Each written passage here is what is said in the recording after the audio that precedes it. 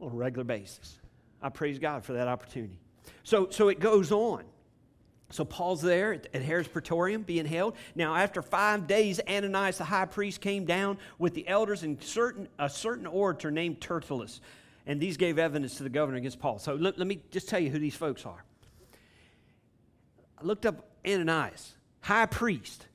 Okay, now when you think of high priest, Ananias, what do you think about? Just think about it for a second. What are you thinking about? Huh? Well, here's the thing. Do you think about mean and brutal and was very, very cruel to people and was, do you think of a high priest in that way? Well, that's how they described Ananias. That's how one of the most brutal high priests in his day. And then this guy Tertullus, the orator. So let's think about that for a minute.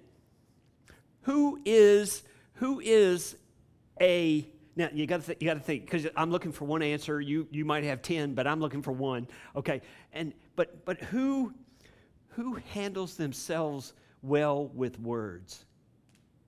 And I know you could say orator. Okay, but there's another word. There's another thing that he was, and you got to think about it. He was a lawyer. So you know what? Did they try to stack the odds against Paul? Did they look for the best person to say what needed to be said? Did they? So here, this is who's coming.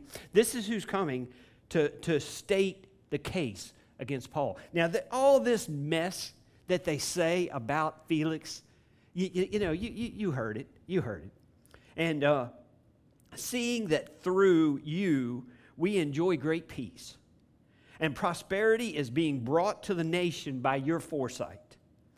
We accept it always and in all places, most noble Felix, with all thankfulness.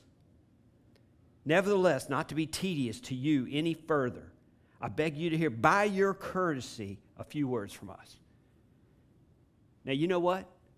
I hate to say it, Felix was eating that up. Felix was eating that up because that was the kind of person that he was. Okay, there are people that have to have the praise of men. There are people that have to have the praise of other people. Okay? And if they don't get it, then they are devastated. Then they're devastated. And I tell you, preachers have to be careful of this too. Preachers have to be careful of this too, because it could affect the message a preacher brings. You hear what I'm saying? Do you hear what I'm saying? In other words, if they like the praise of men, if they like the pat on the back, if they like the good conversation about a good message, then you know what? They could find themselves in the trap of doing that Sunday after Sunday after Sunday. And I tell you what, it's a slippery slope. It leads to a very bad place. May God have his way with every preacher every Sunday morning. May God do a work. May God do a work through the pastors, through the teachers, through the ones who handle this. Through the ones who handle this. May God have his way in that. And then Tertullus starts to talk about Paul. And he calls him a plague. He calls him a plague. You ever been called that before? Or something close to it? Ever been called a name before? Ever been and so it starts. And there were actually three things. There were actually three things that Tertullus laid out. And believe it or not, some of them were worthy of death. Some of them were worthy of death. The very first one was sedition or insurrection. In other words, stirring up a mob, stirring up a revolt, because and that's what they accused Paul of. Another one was sectarianism. Sectarianism, when he said here that he was a ringleader of the sect of the Nazarenes. In other words, he came up with this cult. And by the way, you Romans, you better watch out when something like that happens, because it can rise up against you. Okay, so again, and then there was another one, and it was sacrilege. It was that he had profaned their temple, that he had profaned against their laws, and so on. And we know that wasn't true. We know that those things weren't true. In fact, if you marched it out time-wise, there wasn't enough time to do these things. There wasn't enough time to do from when he got to Jerusalem to when he's here on his way and there with Felix, that there's not enough time there. And oh, by the way, it's not like that they thought it was important to get there quickly. So they waited. It took them 5 days to get there. It took them 5 days to get there. And so here he continues to say these things, and then look at who they blame. As if it's not enough just to blame Paul for all of these things, and they're trying to get Felix to make a determination. They're trying to get Felix to make a determination that will have Paul sentenced to death. Now, why do we know that that's not going to happen? Why do we know Paul is not going to die at Caesarea? How do we know that? Because we know the rest of the story. Yes, that's exactly right. We have the book. But, what did God say to Paul?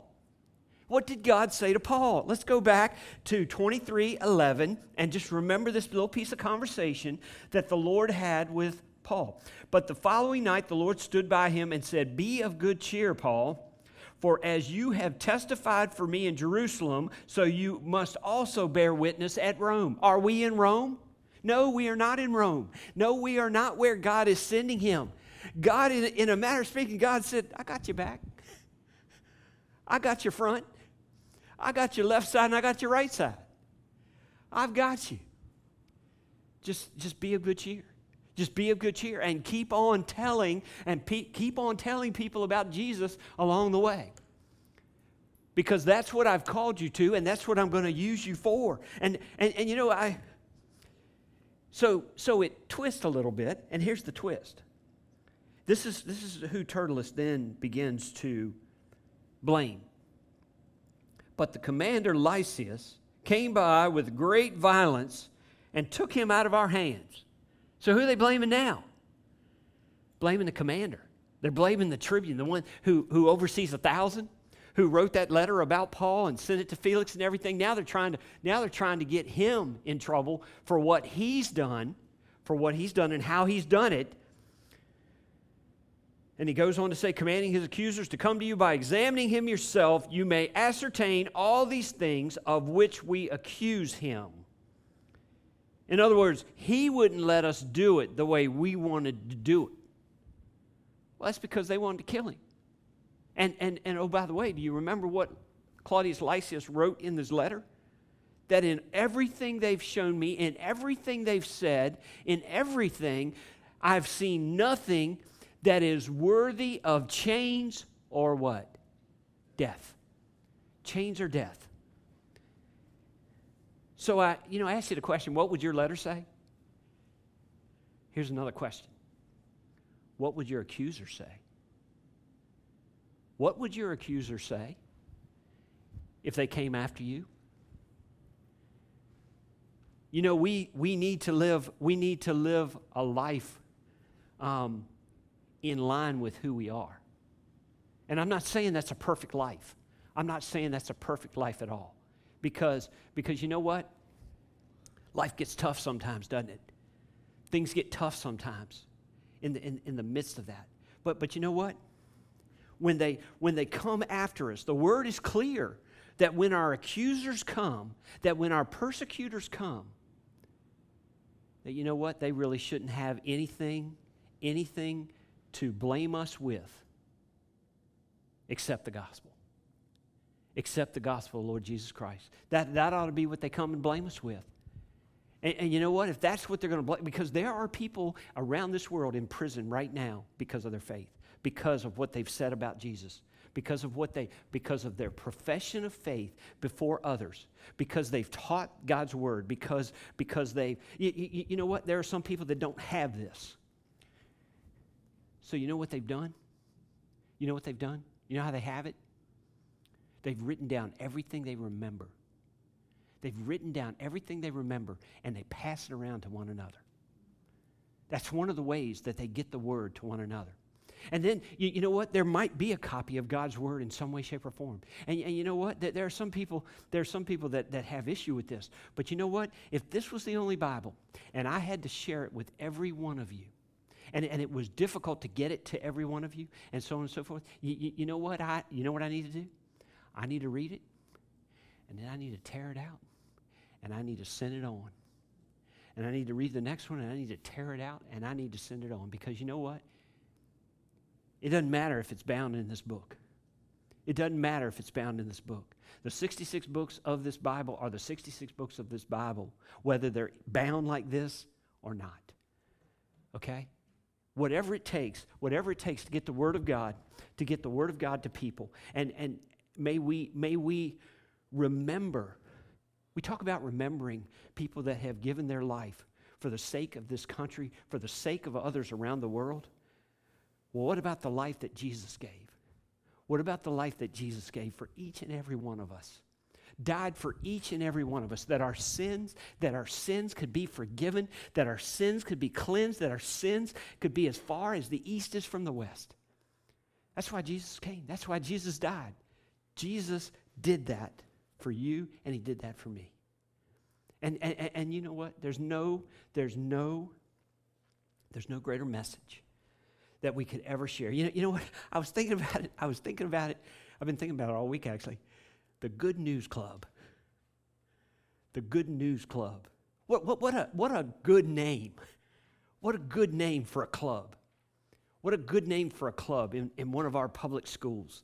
In one of our public schools. And I was thinking about the photographer that came in there and was snapping pictures at us, and we really didn't know what it was about. And then we found out that it was going in the yearbook. What will she say? What will the caption be? What will the caption be about this club? That, by the way, I don't know what she knows anything about. You hope? She did know it was the Good News Club. Yeah, she did know it was the Good News Club. Did she know what the good news was? Did she know what the good news is? So, man, wow. And you know what? This group of Jews that came with the entourage to condemn Paul, to have Felix judge him as worthy of death, so that they could be rid of another dissenter, in a matter of speaking. And it said, and the Jews also assented, maintaining that these things were so. So I don't know where you're at this morning, other than right here. I don't know where you're at. I don't know where your faith is. But you know what? God has given us everything we need.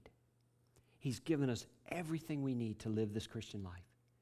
He's given us everything. And you might be sitting here this morning and you say, but Pastor, I don't know Jesus. I don't know Jesus. And you know what? That's not hard. We can work that out. We can help you with that. We can help you understand. We can help you understand who Jesus is. We can help you understand what Jesus has done. Oh, by the way, you don't want to miss next week. You don't want to miss next week. Next week, the waters of baptism will be stirred again. And you know what? I'm pretty happy about that. Okay? I'm pretty happy every time that happens. Every time that block right there is missing, and all you can see is into the baptismal pool. You know, I want to praise God for what He is doing. I want to praise God for what He's doing downstairs. With our children. We got Vacation Bible School coming. You know what? And we need your help. And because we want it to be a great opportunity for kids to hear about Jesus. Hard Things nights, Sunday nights, another opportunity for kids to hear about Jesus. We got children that are right, they are teetering. They are teetering. And you know what they're teetering on? They're teetering to make that decision for Jesus Christ. They're that close. They're just trying, they're so young, they're just trying to understand. They're just trying to understand it all and put it all there so they can, and you know what? Praise God for our children's teachers who are teaching them and helping them. So whatever God is saying to you this morning, however God is dealing with you, working on you, let Him have His way. Let Him have His way. There's no better place to be than centered in God's will, than being where God wants us to be. Let's pray. Dear most precious Heavenly Father, Lord, again, we love You, honor You, praise You. Thank You. Lord, thank you for Paul's life. Lord, I thank You for how You used Claudius Lysis. Lord, I thank You for how Your plan plays out no matter what others may think. And Lord, I think about that verse in Proverbs that says that, you know what, our heart and we can choose our course, but in it You direct our every step. The way in which we get from one place to another, You direct the steps of how we get there. And Lord, I just want to give You the praise, the honor, the glory for all that You're doing. Lord, and if there be decisions that need to be made in here this morning, then Lord, I pray that those that need to make decisions, whatever those decisions are, will make them. And Lord, we'll give You the praise, the honor, the glory for what You and You alone are doing, for what You and You alone can do. Lord, they did not come here this morning to see me. They came here this morning to see You.